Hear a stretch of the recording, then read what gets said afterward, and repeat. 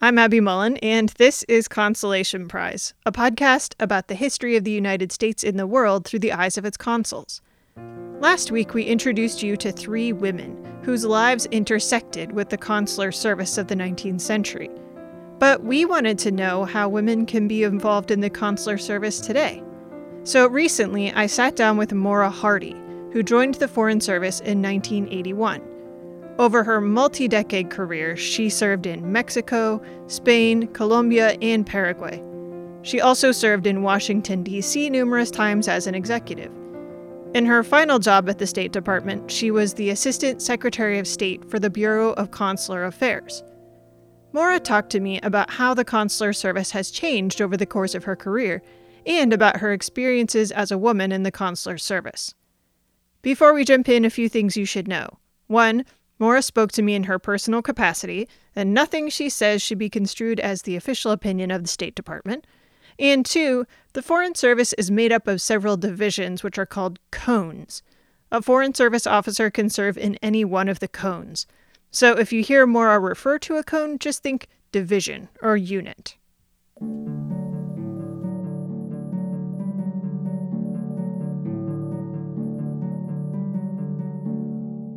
Our main episode is about women who are, let's call them consul adjacent. So wives of consuls who end up in some cases acting like consuls or are sort of the support mechanism for their husbands. But I'm really excited to talk to you because, of course, in the 20th and 21st century, now women can be consuls and women can be involved in the Foreign Service in a much more meaningful way. Sounds like you have been to a lot of interesting places. I'm sure that must be one of the most interesting aspects of being in the Foreign Service is getting to go so many interesting places. Well, the world is endlessly interesting, right? And with specific reference to the consular function, we're touching people's lives every day, whether it's sort of people who are seeking an immigration benefit or simple tourist visa or student visa, to American citizens abroad who, as the consuls that you have researched knew very well, are quite capable of getting themselves into pickles. You know, the funniest line I think a consul ever hears is, "You won't believe what happened to me." And we believe anything because we've seen so much. People are endlessly resourceful at getting themselves into jams, and we try to be equally resourceful in helping them out. Can you give me an example? What's the strangest thing that you've ever had to deal with? Gosh, that's a really high bar. The strangest thing I've ever had to deal with. But I'll give you one of the first ones. I mentioned joining the Foreign Service in 1981. That was a couple of months after I graduated from undergraduate school. And so I was, 22 when what I'm going to recount happened. I was assigned to go do what we all do from time to time, visit American citizens in jail. And I was eager to go do my job. Read up on the handful of Americans we had in a jail in the Mexican city of Oaxaca. And I, wanting to be compassionate as well as professional, bought some cases of cigarettes, and I baked, and I bought magazines. Those things aren't necessarily normal, and there's no budget for that. So just to put that aside for anybody who thinks, my tax dollars, no. So off I went. And when I got to the prison, all of 22 years old, I'm 5'0", sort of slight. The Mexican guards insisted that they needed to strip search me before I could go in, and that I couldn't take in any packages. And I just called their bluff. Just went into I am America. I am the embassy. You are not going to strip search me. I will show you what's in the packages that I'm bearing, but they're not for you.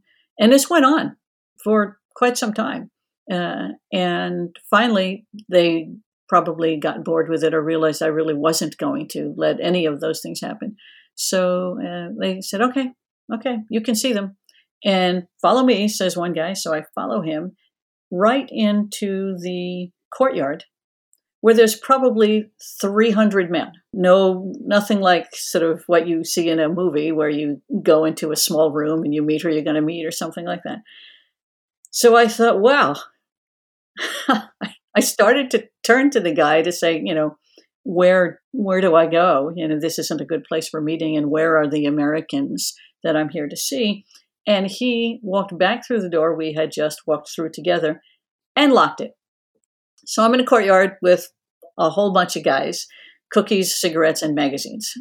And in a flash, 3 guys come running over to me and say in American accented English, "Are you the consul? Are you the consul?" And I say, "Yeah." They said, "Don't worry, we'll take care of you." And they escorted me to someplace more private than that. And they were nice to me even before they knew I had treats for them. And I thought to myself, wow, good life lesson. Show no fear. Every consular officer has 1,000,001 stories to tell, but I do think that was something that, I certainly never forgot. So, kind of thinking about that more broadly, what do you see as the role of the consul today? You've no doubt seen our passports before, and the U.S. passport has something that I think is quite unique. It may not be the only passport that has this, but it says right there on the very first page that the Secretary of State of the United States of America hereby requests all whom it may concern to permit the citizen/national of the United States named herein to pass without delay or hindrance, and in case of need, to give all lawful aid and protection. That's sort of the creed of the consul. This passport is among the most valuable documents on the planet because it is a passbook to every bit of assistance that is lawful and appropriate for the government of the United States to do to help an American citizen abroad. So that is number one, and it is the number one mission of the Department of State. Consuls also adjudicate visas for people who would like to immigrate or travel to the United States on a temporary basis. Since the horrific attacks of 9/11, I think the rest of the government and other agencies of government came to realize what we who do consul work always knew, that we also have a pretty vital role with respect to the security of the nation. We are the people who see and interview people in their home country in their own language, and we understand such things as the push and pull factor of sort of the economics of it, why somebody might want to come to the States and, in fact, stay, even though they're telling us they're planning a trip to Disney World. We also access information, data provided by other agencies so that we can, A, know who we're talking to, and B, know whether or not any other agency of our government regards that person as a person of interest, as somebody who should not be allowed to come to the United States. So we are an important part, and even one of the very first parts of the Homeland Security equation. And of course, the third part of what we do is we're the ones who issue these passports. So the adjudication of a passport application is not because we're nosy. It's just because we want to make sure that only those who qualify for those get those. So you mentioned 9/11, and that seems like a pretty big sort of watershed moment in the history of U.S. foreign policy. But how has the role of consul changed over your time in the Foreign Service, either related to 9/11 or maybe not related? I'll answer it 2 ways. That the role of consular officers just continues to grow, as we've alluded to already. You may not have seen a particular problem before, but once you've seen it once, we know we'll see it again somewhere else. And so our own skill set sort of grows to meet the needs of the American traveling public. When you think about your 19th century travelers, there were a lot of issues related to seamen and sailors, right? Some of the tasks that consuls had to do had everything to do with, that sort of the commerce and the behavior and the whatever adventures befell American citizens in that way. I remember living in Madrid and receiving a ship-to-shore phone call I mean, Madrid is decidedly not on a coast, right? And a captain wanted me to perform a particular function for him, and I was intrigued because he was so certain that I could do this thing.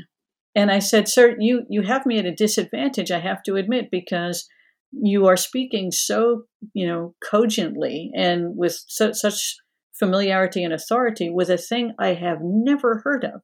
He gave me the Foreign Affairs Manual site. Foreign Affairs Manual, we call FAM. He said, go to the FAM. And he gave me the site, and there it was. So here I am in a landlocked place, performing a function for this guy who's done it a million times before, just had never heard of it. So you always have to suspend disbelief a little bit and realize that, if it's a rule or a reg, it's going to be in the FAM or law. And, you swallow your pride and say, okay, I'm ready.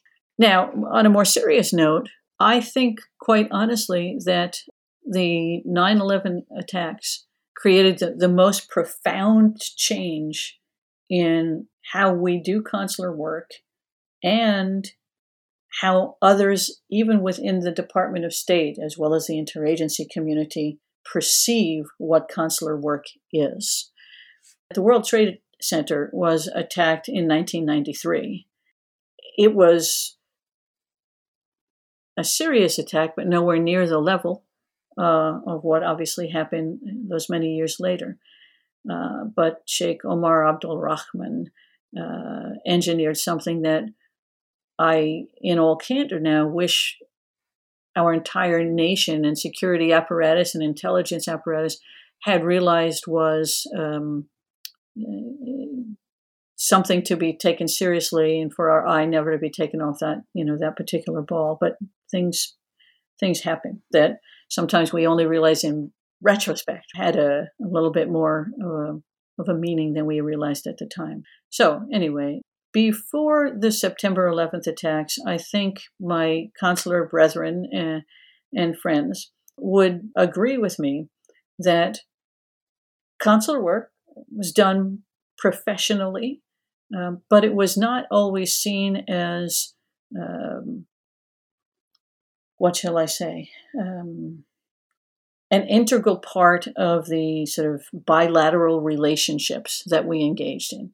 So an embassy's consular section was expected to sort of run well, be predictable, be service-oriented both for host government authorities and citizens, as well as for American citizens who needed us. And it was. In the main, it was that. After September 11th, lots of things happened at the same time, but I will say with respect to consular work that here in Washington, D.C., as you know, you're here too, we tend to want to have easy answers to really hard questions. Whose fault is that? Whatever that is. But as we're talking about 9/11, very early on, within hours maybe, people had focused on how the hijackers received visas. And so that was an answer some people were content to stop with. Well, if they'd never gotten visas, this never would have happened. Who issued the visas? The then Assistant Secretary of Consular Affairs was named Ambassador Mary Ryan, an iconic figure in the Foreign Service and much loved as well. Mary, right from the outset, said that we must look at everything that we do, of course, but know this was an intelligence failure.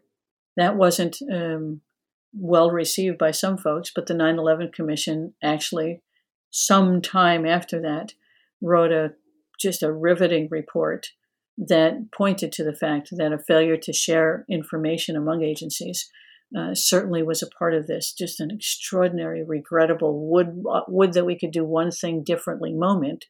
We would make sure that we all knew what one of us knew. So the focus that I already mentioned to you about us as a sort of some people use a phrase I don't like, but it does give you an image, as sort of the pointy tip of the spear out there in the place. If the traveler wants to come to America and do America harm, we have that moment to stop it, drawing on information before 9/11 that we didn't always receive. So we became a part of conversations we perhaps would not have been in earlier days in the consular service.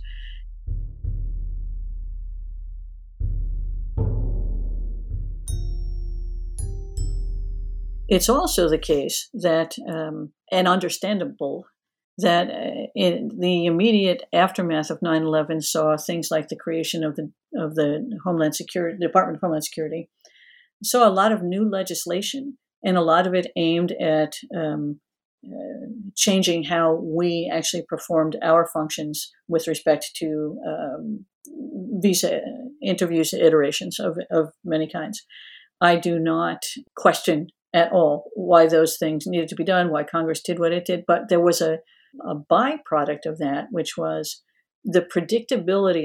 You get an appointment, we're able to tell you when your appointment is, how long it's going to take, more or less, and when should we decide yes, should we decide that you qualify for that visa, how long that's going to take to get it to you. And that really matters to people who are in every walk of life. You're a scientist coming to a conference. You're anybody coming to a conference. You're the ranking person in the Marriott Corporation in country X, and you're coming for something with all of the other ranking, with all of your counterparts from everywhere, because that was one walk of life, the travel and tourism industry, that greatly suffered as our predictability was greatly impacted by new procedures and by things we just had to learn to do differently, master, and then sort of apply to all of our embassies and consulates all around the world. And lots of stuff, lots of retraining, lots of continuing scrutiny of the function. This is not a complaint; it's an observation. We were under a microscope. I'll put it that way. We got better over time. We turned it around, but whether it was the American academic community, the travel and tourism industry, the business community, people who simply had a visa case in progress and their fiancé couldn't make it here, we couldn't process that quickly enough for people. So the service standards lagged, while our security profile was greatly enhanced and remains that way to this day.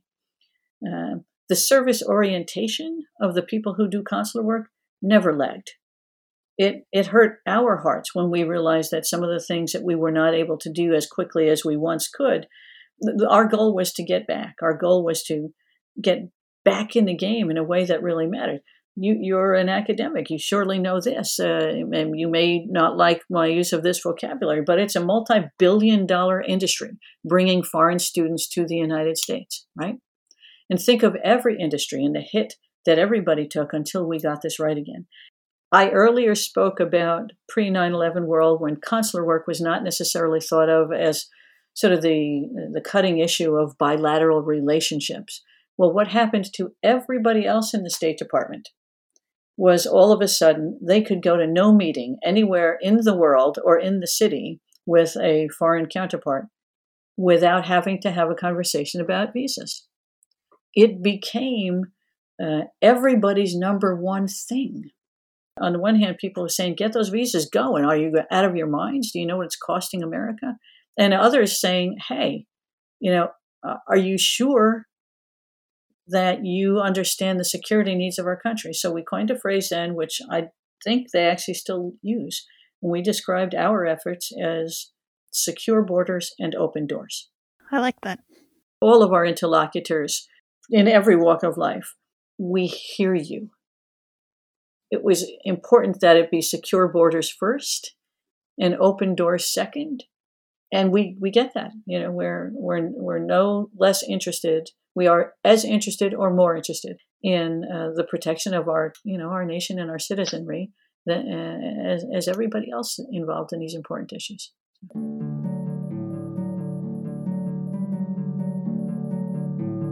So I want to pivot to thinking about sort of women in the Foreign Service. And, you yourself are a career Foreign Service officer. You mentioned some people that you've worked with who rose pretty high in the ranks to within the State Department. So how do you see, aside from going into a prison where you're the only small female in a group of 300 men, how do you see your role as a woman, maybe your identity as a woman, impacting the work that you have done, or has it impacted the work that you have done? It wasn't until sort of the mid to late 70s that a woman could be married and continue to serve as a Foreign Service officer. I came in 1981. So that just gives you a little bit of a sense of there was still stuff going on that needed to change. But when George Shultz became Secretary of State and was assembling his team, he named a woman named Ambassador Roz Ridgway to be the Assistant Secretary of State for what was then the Bureau of European and Canadian Affairs. And if you understand that the prominence of the regional bureaus is pronounced, and the European and Canadian Affairs Bureau was the capo di tutti capo. I mean, it's just first in show, best in show. And here comes George P. Shultz, at that point, 3-time cabinet member. This would be his 4th as Sec State, and puts a woman in charge. And she, no nonsense, extremely talented. That I still feel in my ears now that I can hear the glass shattering, right? As an enormous thing had happened.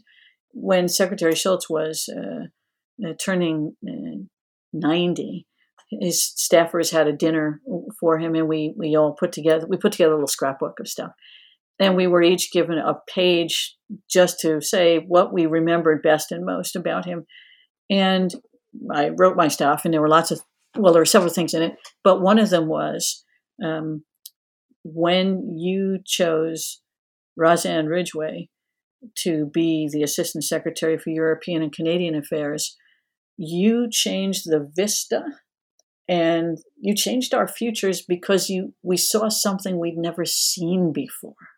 And all of a sudden, we can do those things. The numbers, I think, wax and wane. We're nowhere near parity in big jobs in the State Department even today. If anything, I think we've taken some steps back. But I do know that you can't keep them down on the farm after they've seen Perry. And there are extraordinary colleagues of men and women who I have been delighted to serve with, sometimes to be mentored by, sometimes to mentor. But we still have work to go. We have work to do in making sure that diversity and inclusion, values that we espouse around the world, need to be modeled here too. Yeah, that's a great point. So I know that mostly consuls deal with Americans or people who want to come to America, but is there ever a time when the consular service might get involved in women's issues or women's rights throughout the world? Have you ever been a part of anything like that? As a mid-grade officer running something called the Office of Overseas Citizen Services, then Assistant Secretary Ryan asked me to look at the office. It was, I don't know, probably 80 some odd people. And the design of the office seemed to be ripe for a modernization. And so I did that. In those days, the office had almost sort of an emergency. It had a citizens emergency center where, that was fast twitch. This is a sprint. Something has happened. We got to react. We got to fix it. Blah, blah, blah, blah. And then slow twitch, and these are the marathoners. These are the people who are sort of working on cases that go on for a long time. So anyway, we changed the office a lot. But one of the things that we did in changing it was we created an Office of Children's Issues. And that office was specifically geared toward intercountry adoptions, helping Americans in that way, and international parental child abductions. I started that office with 4 people in, maybe it was 1993, I think. There are over 100 people in that office now. And that's a reflection of lots of things. Americans travel more. Americans marry people from different countries more. Sometimes those marriages don't always survive, just like Americans married to Americans sometimes see their marriages not survive. But there are often children involved. And the whole question of international parental child abduction was one that we have surged to work on. I can think of so many cases. This happens all over the world. But some of the travel, it's harder. It's harder for an American citizen whose former husband or estranged husband will not give permission to allow her to enter the country to see her children or to plead her case. So that was a big part of my entire tour as CA Assistant Secretary. It was really visas and international parental child abduction. Now, it's not always the dad who is the taking parent, of course, I hasten to say, but many of the cases that I remember so profoundly were that. Can I tell you one specific story?